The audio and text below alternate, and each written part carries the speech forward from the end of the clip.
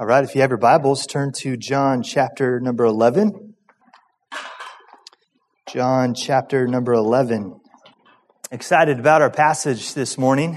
I've got to come through on the Lazarus come forth. You know, Dave kind of built that up for me, so I can't disappoint on that. So I'm a little nervous when I get to that point, Dave, but I'll try to do my best to do it justice. But no, what an incredible passage this morning that we get to look at as Dave Welch has been building our context over the last couple of weeks, and we'll be tackling this morning verses 28 through 44. I've entitled the message, Crisis, Tragedy, and the Glory of God.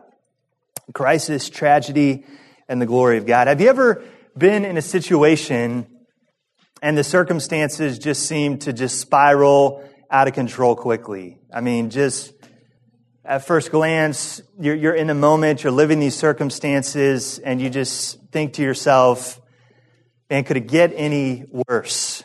Right? Have you ever been there before where you're just like, wow, I mean, just every turn I make, it just seems like the circumstances just continue to wax worse and worse, and they culminate in some maybe climax of the circumstances that just hit rock bottom. But have you also been in a situation that at first glance, it seemed like you were in that situation of just bad circumstances, like you just can't catch a break and how could it get any worse? But then as you get through that moment, something on the other end is actually better than what you could have imagined could have ever come out of those circumstances, right? What you thought initially was bad ultimately ended up towards something good. It had a good ending, so to speak, right? And no doubt that's where we're at in John chapter 11, right? Martha and Mary and this group of Jewish mourners who have gathered around with them just are in a moment of despair, beside themselves, not being able to connect the dots of the why and the what and the how of Lazarus being gone, dead, passed away, and buried in the tomb now for 4 days. They're beside themselves. They did everything they thought they should have done. They sent a messenger to Jesus and they said, Lazarus, the one you love, remember you love this guy, he's sick. Please come do your thing and heal him. And they were expecting Jesus to do what? Stop what he was doing and immediately come to Lazarus' side and ultimately heal him. They had expectations of Jesus. They had expectations of how they thought this situation was going to play out, and they couldn't ultimately connect the dots of where they went wrong. They know who Jesus is. They know what he's capable of. Martha and Mary were believers, and these group of mourners seemed to have some context of what Jesus was capable of in regards to healing this blind man, but yet here they are. Jesus has come, and he's late, and Lazarus has passed away, and they are in a moment of despair. Have you ever been there before? Maybe in your own life. Maybe you lost a job and you liked the job and you enjoyed the job and it provided for your family and you were what you thought you were good at it and capable of the expectations of that job, but yet for some reason that job is now gone. Maybe similar to John 11, maybe you've had a family member who was struck with a serious or terminal illness and their health is declining and deteriorating, and you're having a hard time connecting the dots of why. Right? The question within this passage is God still there in those moments?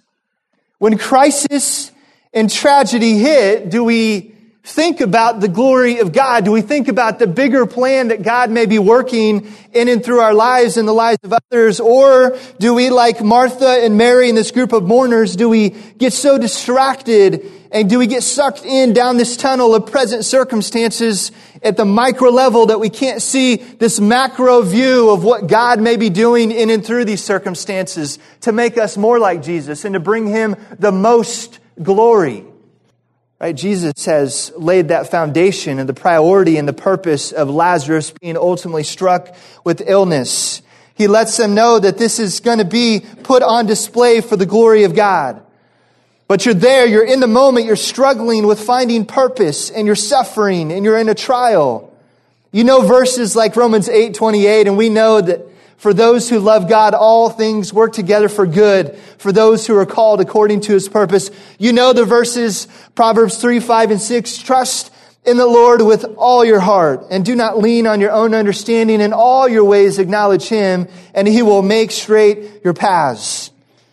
But friends, if you're like me and we're honest with ourselves, in that moment of crisis, in that moment of tragedy and pain and suffering, sometimes those verses tend to seem like salt in the wound more than they are the balm of Gilead. Sometimes they sting more than they help. And instead of trusting and strengthening our faith in Christ in this greater plan of the glory of God, we doubt, we fear, we develop anxiety, and ultimately our faith seems to waver in moments of crisis and tragedy, and we lose sight of the glory of God. Friends, it's in that moment we have a choice. We have a choice, and we arrive at a crossroad of decision. That decision at that crossroad is this: by God's grace, we can choose either to feed our faith, or in our moment of crisis, we will choose to feed our doubt. Right? We have an opportunity in that moment of crisis, at that crossroads of decision. We're either going to feed our faith or we're going to feed our doubt. What are we going to choose? And ultimately, we know by God's grace that we need to choose to feed our faith. But how? What is the process or the filter by which we can put all these emotions and these circumstances and these situations so that we can get on the other end and we can arrive with the purpose of the glory of God? Friends, again, we're confronted with countless opportunities to engage in this process at the micro level. What do I mean by micro, right? The everyday minutia of life. It might not be big things, but just simple choices to believe and to trust and to take heart and to have hope when the little things of life just don't seem to be lining up. Let alone in these macro or these big situations of life, the loss of a job, financial frustrations and challenges. The relationship with your wife is on the rocks and you just seem to not have any hope because circumstances are real and they're heavy and we're burdened down. And we have a hard time processing crisis and tragedy in a healthy way. So friends, there's this universal truth in life. This truth is this, that at every given day, at any given hour, at any given minute of every second of the day, we are choosing to either feed our faith or feed our doubt. And it's in that moment, the moment of the little things and the big things of every day and hour and minute and second that we choose to feed. And that whatever we choose to feed is what will ultimately grow in our life. So if we feed our faith, guess what's going to grow? Our faith. If we feed our doubt and we allow fear and anxiety and failure to define us, guess what's going to grow in our life? Doubt. This is where having a strong relationship with Jesus and being centered on His character and knowing who He is as revealed in Scripture can anchor us in these moments of crisis and tragedy. So ultimately, friends, that's where I see us in John 11. I see Jesus arriving on the scene, and I see Him reaching out to those He truly did love. And in His strength, He meets them, Mary, Martha, and these group of mourners. In His strength, He meets them in their weakness. And in His wisdom, He meets them in their confusion. And in His person of hope, what does Christ do? He meets them in their despair. How does He do that? How does He provide these tangible needs that this group of people need? He reminds them of who He is. Who is He? He is the resurrection and the life. He is the bread of life. He is the before Abraham was, I am. He is the light of the world, as we have seen all through the Gospel of John. This is Jesus. And so although this group of people are struck with crisis and tragedy, we can be anchored in who God is, and we can take hope in that. That no matter how dark and how bleak the circumstances may look, Lazarus being in the tomb for 4 days, no matter how bleak the circumstances may seem, Christ can still do a miracle. And this is the power of hope that Christ wants to breathe into our lives this morning as we continue to work our way through the Gospel of John, chapter number 11. He's seeking to remind them that although there is a thief that has come to steal, kill, and destroy in John 10, he's reminding them that he still has come to give life and that they would have abundant life. Jesus in this passage is going to remind them that the sting of death is already defeated. Why? Because Jesus has come. The long-awaited for Messiah is here. This future resurrection hope that Martha was so quick to regurgitate back to Jesus, that future resurrection hope is staring her right in the eyes in the person of Jesus. And that future power of resurrection is available right now, right today, not only to Martha and to Mary and to this group of mourners, but it's available even to us. So it's at that moment of decision, and it's in the response of the wavering faith of Martha that Jesus proclaims that beautiful truth again, that he reminds them he is the resurrection and the life. Crisis has hit. The sting of death and tragedy has settled in. And we have individuals and we have groups responding in very different ways in chapter 11. And I'm hopeful by God's grace that as we work through this passage, we can see a process and a path by which we too can process crisis and tragedy for the glory of God. We're going to look at just two simple, basic truths in this passage this morning, verses 28 through 44. We're going to first look at Jesus being confronted, questioned, and labeled a failure. And then secondly, we're going to look at how Jesus responds to the tragedy in a perfect way to bring maximum glory to God. Let's read our passage this morning and we'll dive into our message. John chapter 11, verse number 28. Reads this: When she had said this, she went and called her sister Mary, saying in private, "The teacher is here and is calling for you." And when she heard it, she rose quickly and went to him. Now Jesus had not yet come into the village, but was still in the place where Martha had met him. When the Jews who were with her in the house consoling her saw Mary rise quickly and go out, they followed her, supposing that she was going to the tomb and to weep there. Now when Mary came to where Jesus was and saw him, she fell at his feet, saying to him, "Lord, if you had been here, my brother would not have died." When Jesus saw her weeping, and the Jews who had come with her also weeping, he was deeply moved in his spirit and greatly troubled. Verse 34. And he said, "Where have you laid him?" They said to him, "Lord, come and see." Jesus wept. So the Jews said, "See how he loved him?" But some of them said, "Could not he who opened the eyes of the blind man also have kept this man from dying?" Verse 38, then Jesus, deeply moved again, came to the tomb. It was a cave, and a stone lay against it. Jesus said, "Take away the stone." Martha, the sister of the dead man, said to him, "Lord, by this time there will be an odor, for he has been dead 4 days." Jesus said to her, "Did not I tell you that if you believed, you would see the glory of God?" So they took away the stone. And Jesus lifted up his eyes and said, "Father, I thank you that you have heard me. I knew that you always hear me.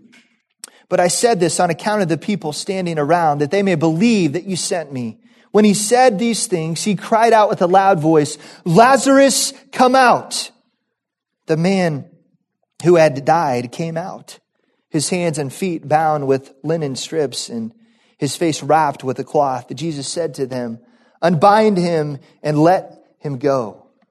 Let's open in a word of prayer. Father, we thank you for this morning. Thank you for this passage of Scripture that we can just quiet our hearts and our minds around. That we can literally, by your Spirit, just be placed in the context of this passage and just seek to learn what you would have us to learn this morning. To not just go through vain repetition of sitting in a chair and going through the motions of getting through a sermon, Father, but we would be active participants and engaged in hearing well for your glory. That we would seek to guard ourselves from distractions this morning, and that you would show us Jesus. That you would allow the gospel to speak to our fear. You would allow the gospel to speak to our anxiety and our doubt and our failure. And that we would find new hope this morning in you, in the power of your resurrection. So, Father, I pray that you would change us to be more like Christ as a result of being in your house this morning. We ask these things in your name. Amen. So the first point this morning, Jesus is confronted and questioned and labeled a failure. He's confronted, he's questioned, and he's labeled a failure. We see that in verses 28 through 37. But before we dive into that, reminding ourselves of the context of these few verses is very important, as Dave has preached over the last couple of weeks, because it's in this story really of premature tragedy that Mary, Martha, and this group of mourners really take to the nth degree. At no point in this passage does Jesus seem to be a victim of these circumstances. At no point in this passage does Jesus just seem to be, he just kind of had bad time management. If he just would have, took better track of the calendar and time, he could have arrived and it would have been a different outcome. No, this was strategic. It was intentional. Right? As David said, a strategic delay absolutely was Jesus' plan. So he wasn't just a victim of circumstances or disorganized timelines, and it clearly wasn't due to shallow relational ties. He loved Lazarus, Mary, and Martha. At all times, his intentionality and genuine concern for the maximum display of the glory of God is what drove Christ's every move in this passage. If you'll humor me to just look back at verses 1 through 4 and remember this context as we build. It says this, "Now a certain man was ill, Lazarus of Bethany, the village of Mary and her sister Martha. It was Mary who anointed the Lord with ointment and wiped his feet with her hair, whose brother Lazarus was ill. So the sisters sent to him, saying, 'Lord, he whom you love is what? Ill.' But when Jesus heard it, he said, 'The illness does not lead to death. It is for the glory of God, so that the Son of God may be glorified through it.'" So in this passage, John 11, Jesus is confronted, challenged, and labeled a failure 3 times in this passage. Dave, I won't go into the detail of the interaction with Martha. Dave covered it in verses 20 through 21. "So when Martha heard that Jesus was coming, she went and met him, but Mary remained seated in the house. Martha said to Jesus, 'Lord, if you had been here, my brother would not have died.'" We see in verse 32, Mary goes on to have a confrontation with Jesus. Similar verbiage to what Martha described. She says in verse 32, "Now when Mary came to where Jesus was and saw him, she fell at his feet, saying to him, 'Lord, if you had been here, my brother would not have died.'" And finally, the Jewish crowd of mourners in verses 36 through 37, they said, "So the Jews said, 'See how he loved him,' after they saw Jesus weeping, but they misinterpreted it. It goes on to say, "But some of them said, 'Could not he who opened the eyes of the blind man also have kept this man from dying?'" So between Martha and Mary and his mourners, he's confronted and challenged, and ultimately he's labeled a failure. Jesus Christ, the Son of God, the Messiah, the King of Kings, the Lord of Lords, the one who spoke all things into existence, is labeled a failure. They're completely missing not only what Christ has communicated, how he's interacting with this situation, and ultimately what he wants to do to bring maximum glory to the Father. So what exactly was Jesus being confronted and challenged about? In what way was he labeled a failure? Surely, first, his timing was called into question. Right? We've kind of alluded to that already. "If you had been here." Right? I'm going to give us a quick little English lesson for us all on this fine Sunday morning, right? Can we do that? It's just what you wanted to do on Sunday morning, right? As a little English lesson. What tense is had been? Humor me. What tense of that verb is had been? Past what? Past perfect, right? Had been, right? So what does that mean? I had to look it up myself, if I'm honest, right? So the past perfect tense indicates that an action was already completed or finished at some point in the past before something else has already happened. If you had been, right? What was Martha saying? Your timing was all wrong. Lazarus died before you could come heal him. Man, translation from Mary and Martha to Christ in 21st century English. You messed up, Jesus. You messed up. You didn't come when I told you. You missed your opportunity. Lazarus is dead. You failed. Make no bones about it. This is what Martha and Mary are communicating to Jesus. Secondly, surely they were calling out his priorities into question. Not only was his timing all wrong, but surely his priorities were all wrong as well. Where do we see this? Verse 6, so when he heard that Lazarus was ill, he stayed 2 days longer in the place where he was. Mary and Martha are probably thinking, what could have been more important than coming to heal Jesus? Why stay 2 more days? Again, Lazarus is dead.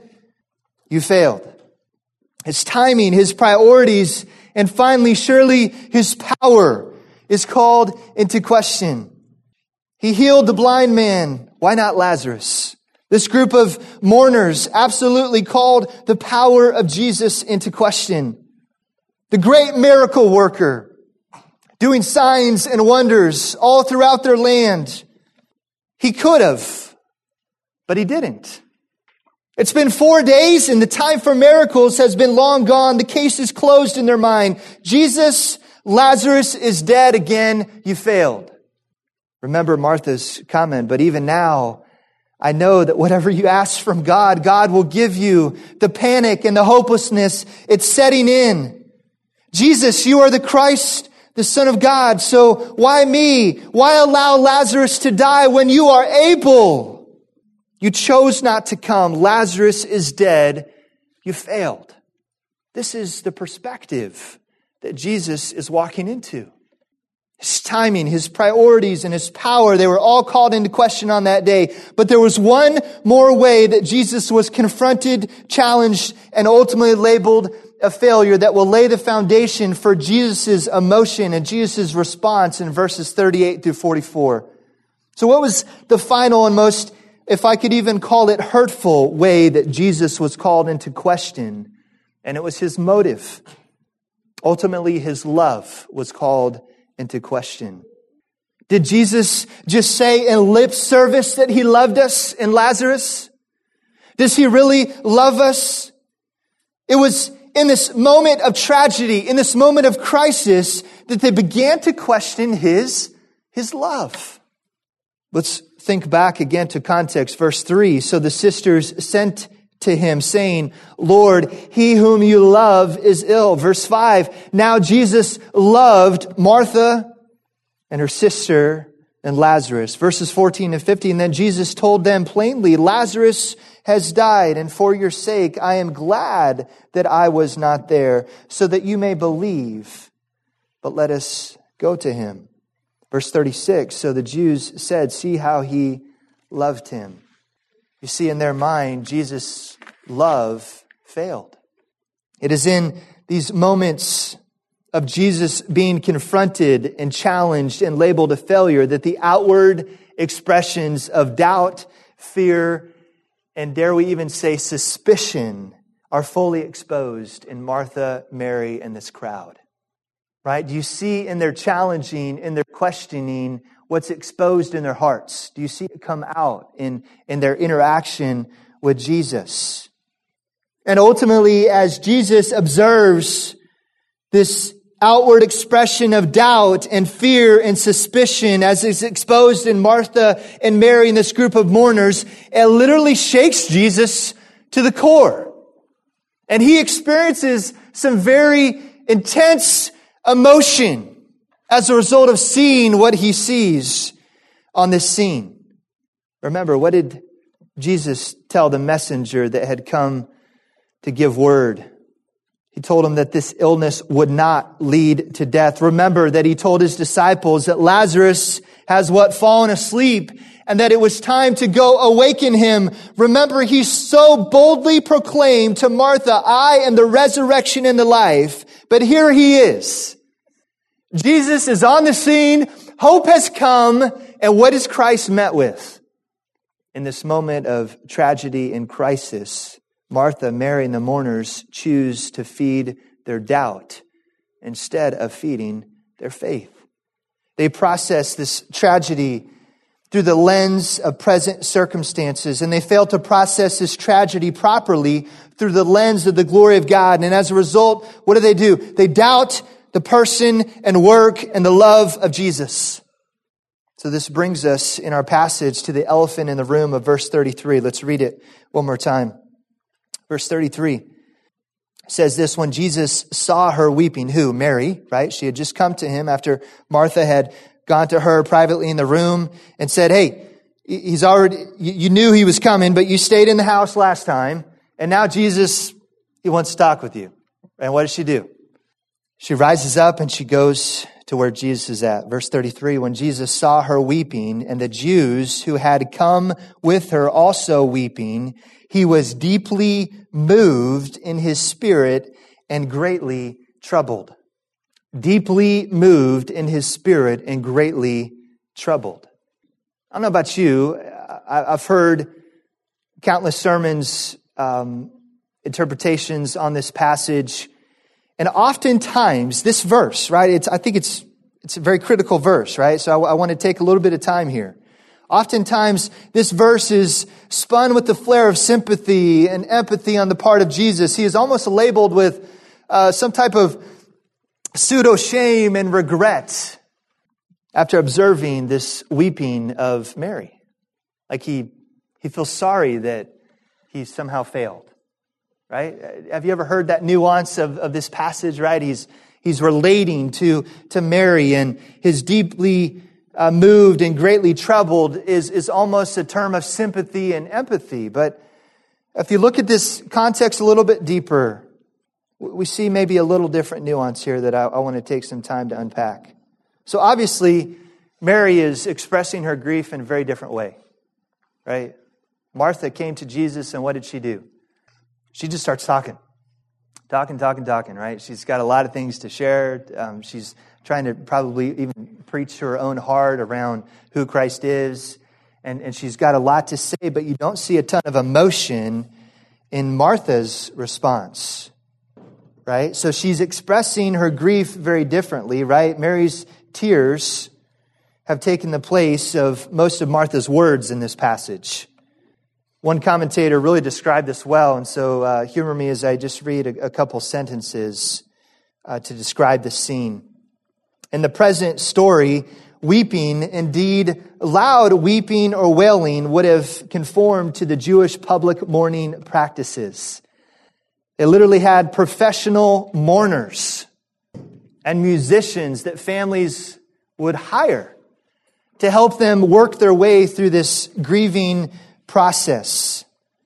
The fact that Mary fell at the feet of Jesus and wept, it literally has the idea of falling at Jesus' feet and publicly wailing in the midst of her grief.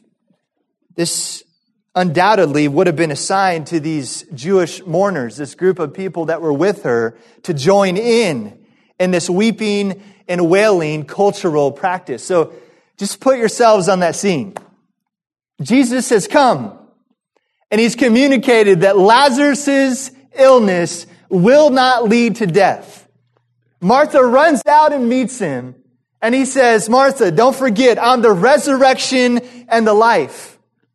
Martha goes back tells Mary, hey, Jesus wants to see you. She comes out all fired up. She falls at his feet and starts publicly wailing and weeping. All the mourners join in and everybody's making the scene of grief and wailing and weeping. And Jesus is challenged and he's confronted with his failure, his perceived failure in their eyes. And so this is what Jesus is walking into. Think of the affront and the offense that would be to Jesus. Right? Are you there? Do you hear the weeping and the wailing? Are you there in that scene to imagine the intensity of this circumstance that Jesus is dealing with? There is a lot of emotion packed into this. So Mary has fallen at the feet of Jesus and she's wailing. And we're there at the scene. Jesus, the great I am, the bread of life, the light of the world, the before the Abraham was I am, the resurrection and the life. He has been lambasted with doubt. And thus he's deeply moved in his spirit and greatly troubled. I would contend that our polite English translation that we have here in multiple English translations of him being deeply moved in spirit and greatly troubled, they have failed to give sufficient negative impact to these Greek words in this sentence.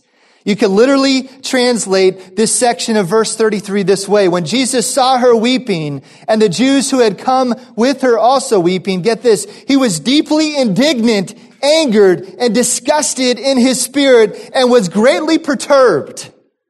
This is literally how that verse can be translated.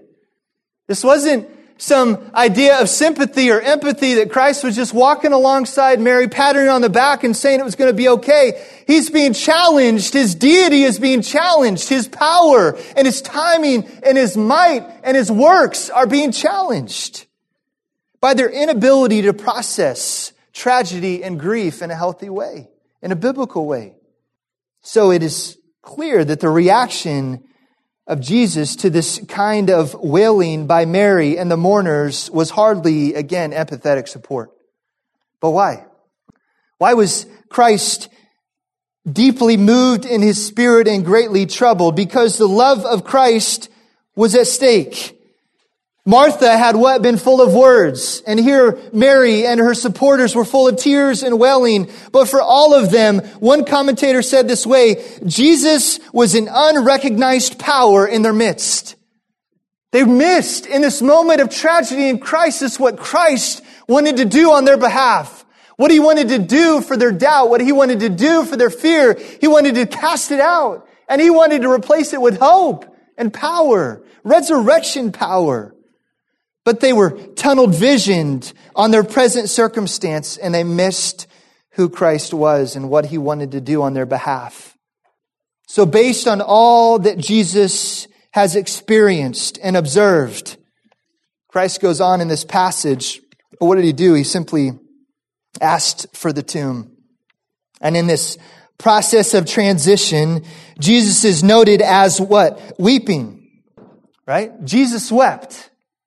Famous two words in Scripture. Jesus wept. But how did he weep and why did he weep?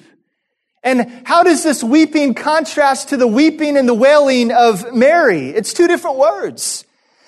John uses carefully a different word for the weeping and the tears of Jesus. A word that is not used elsewhere in the New Testament, but right here. And it's in stark contrast to the weeping of Mary. Hopeless weeping, fearful weeping, anxious weeping. When Christ wept, he was sorrowful because they were not believing in him as the Christ, the Son of God. So it's in that tragedy, in that crisis, in all that Jesus has just observed, in Mary and Martha, the ones that he loved, that it brings tears to our Savior's eyes. So Jesus is weeping. It was almost as though the evangelist John wanted to send a signal to his readers not to misinterpret Jesus' weeping. But isn't that what the mourners exactly did? Right? Jesus wept, and what was their conclusion? See, he loved Lazarus. Is that true? Absolutely. But is that why Jesus was crying? Absolutely not. And so even the mourners who saw these tears in Jesus' eyes, They misinterpret the cause of his tears. They take Jesus' tears as an expression of grief over the loss of Lazarus. But Jesus knows what he is about to do. He's never lost sight of the purpose of John 11. That Lazarus' illness will not lead to death. And it's for the purpose of maximum glory that Christ is going to come on the scene and do something. Christ hasn't forgotten that. That's why he's there. And so he's weeping because they don't know that and they don't trust that and they don't believe in his power and his might and his person. And so here they are. Jesus knows what he's about to do. He is not weeping over the loss of Lazarus at all. It has been in his plan for the very beginning to put the glory of God on display in this situation. Rather, he is weeping over the questioning of his purposes and timing. But most importantly, he is weeping over their doubt in his love. Is this not even true today? Have you been there? Tragedy strikes. Crisis hits. Maybe even the sting of death in your own life with a family member or somebody else hits home. What's the first thing that we begin to doubt? Why? Why me, Lord? Don't you love your servant? Don't you love your follower, your disciple, Eric, Christina? Don't you love us enough to care for us?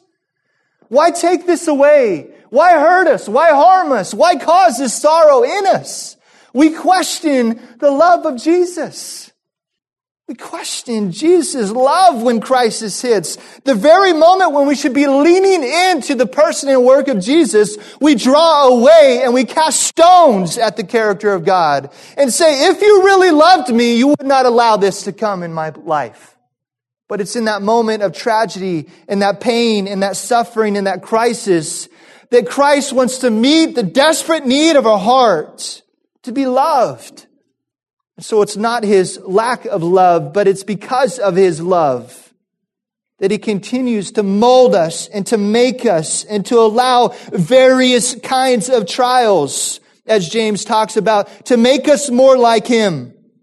So have you been there? Tragedy and crisis strikes and God doesn't meet our expectations in some way. And the first thing we do, again, in our weakness, in our human flesh, we doubt God's care, his concern, and ultimately his love. And quickly, we got to start our second point. I promise.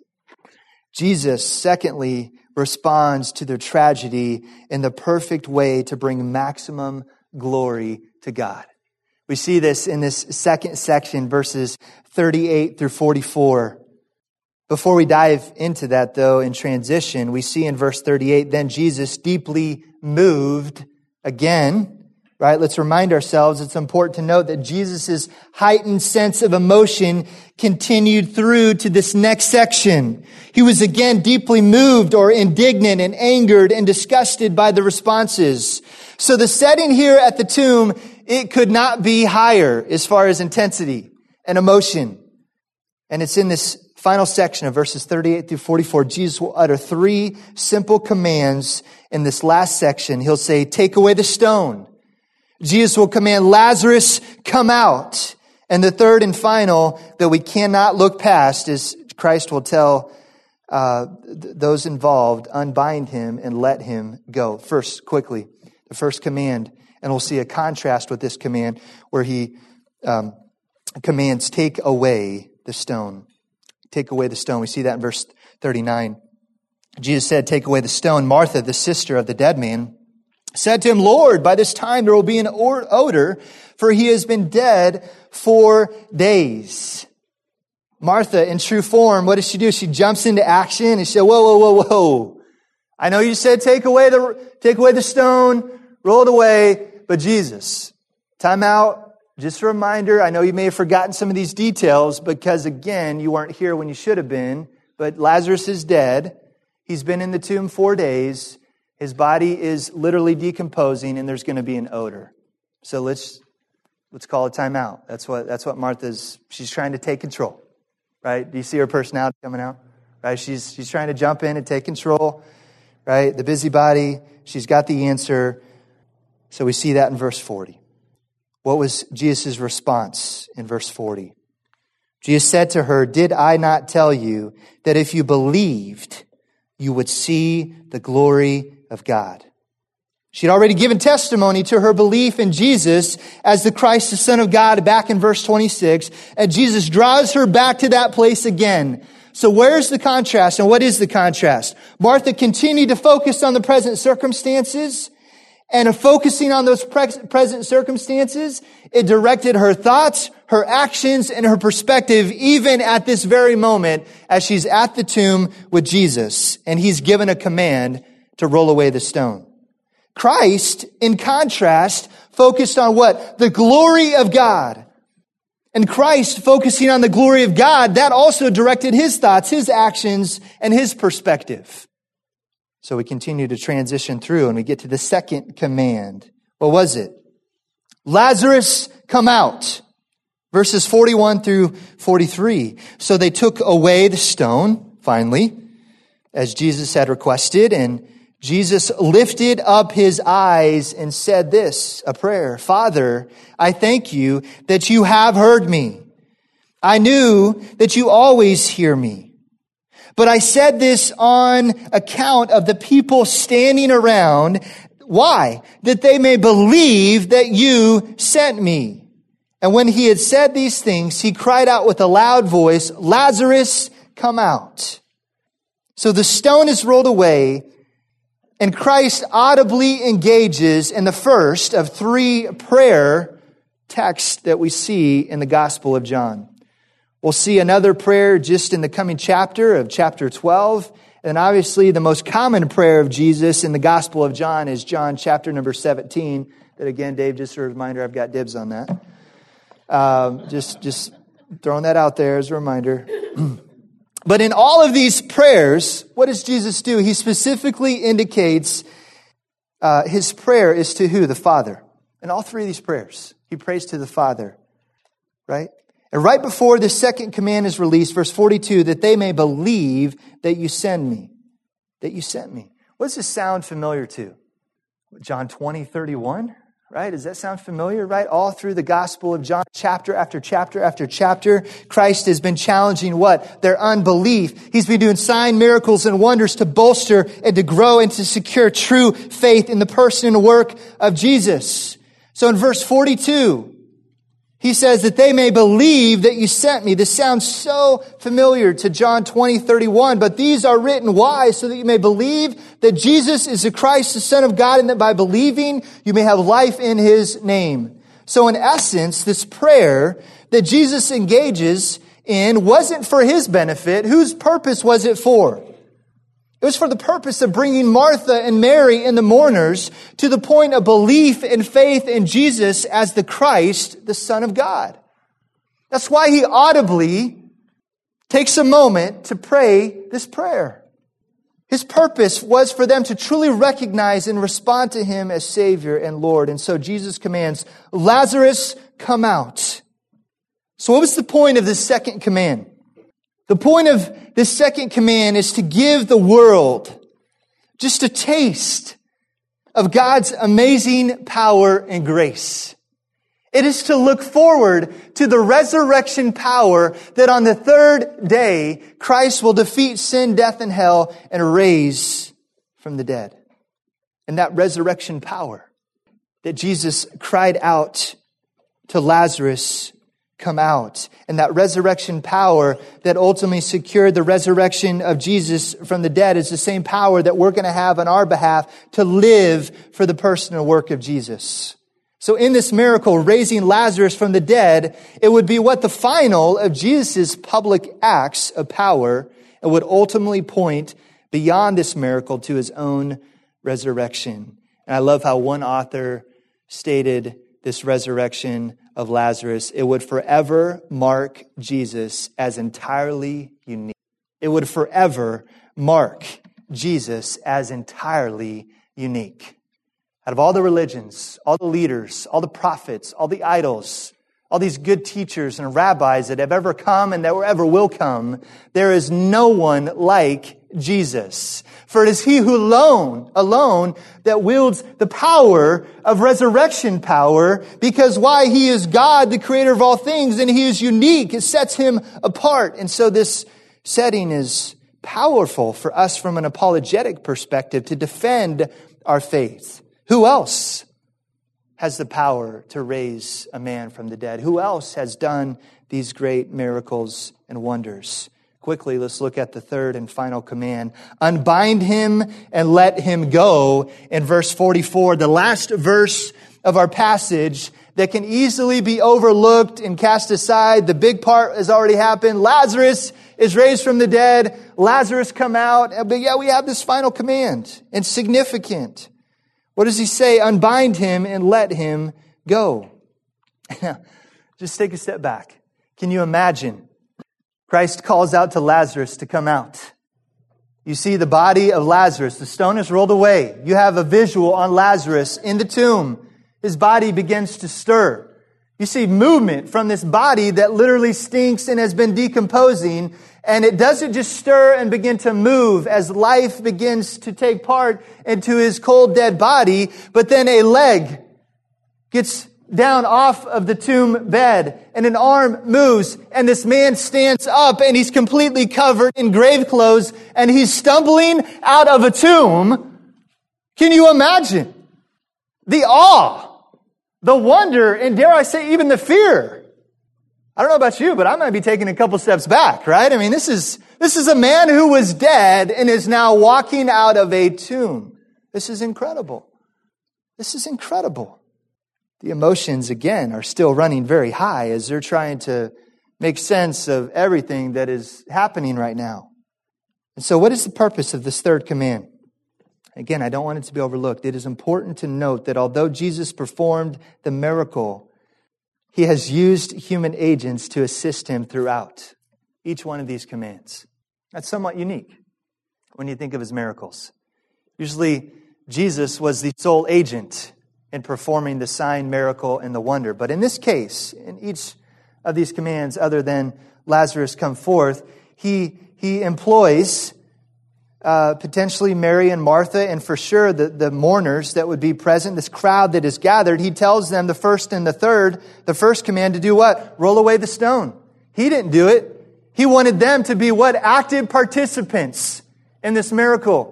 He tells them in the last one to do what? Go unbind him and let him go. They want them to go to Lazarus' feet.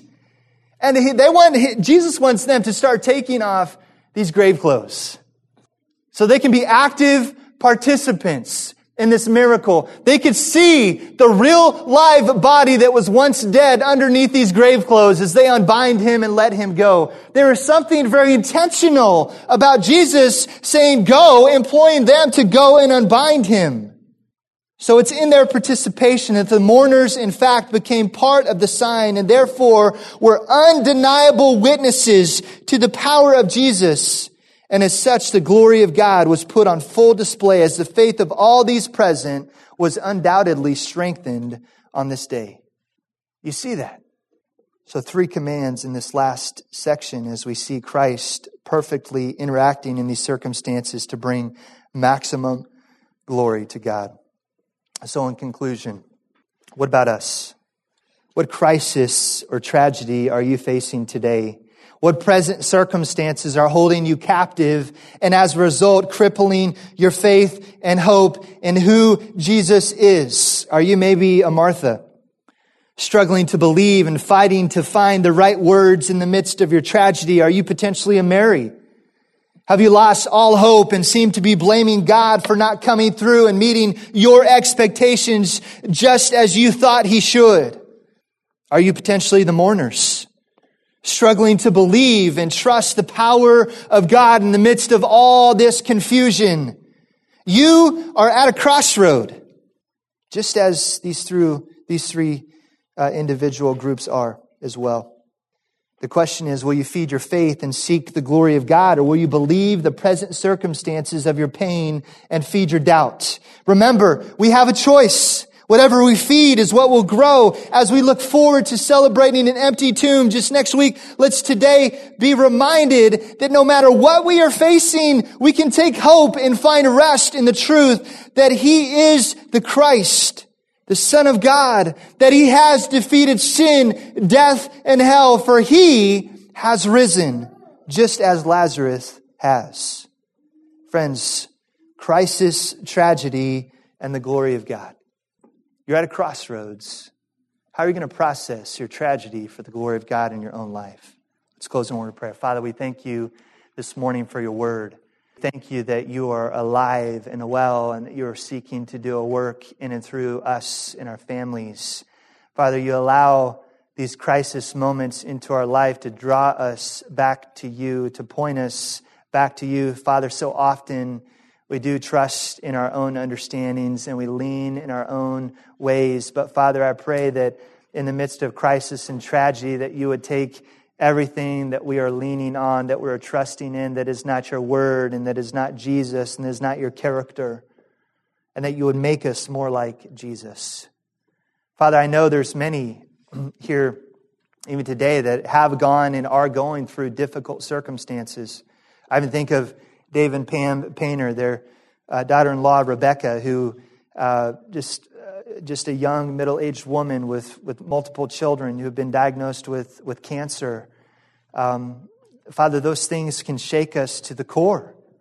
But Father, I pray that as we continue to mature in our relationship with you, that we would, by your grace and by the ministry of your Spirit, allow us to go through a healthy process of being able to filter this crisis and tragedy in a healthy way. So Father, even right now, we do lift up Rebecca to you. And we pray that you would have your hand of healing and grace and mercy and protection on her life. And Father, we pray for your glory above all things. We thank you for the good report of a seemingly successful surgery. We know that she's still got a difficult road ahead as she looks towards chemo and different options there. But we pray you would give grace and wisdom as they continue to walk that road. Father, pray for us, no matter what we're going through, that we would look to you, the author and finisher of our faith, trusting you, knowing that you are in complete control, and you've given us each other to help bear these burdens and to get through life. We thank you in Jesus' name. Amen. I apologize for going late, so let's go ahead and quickly transition.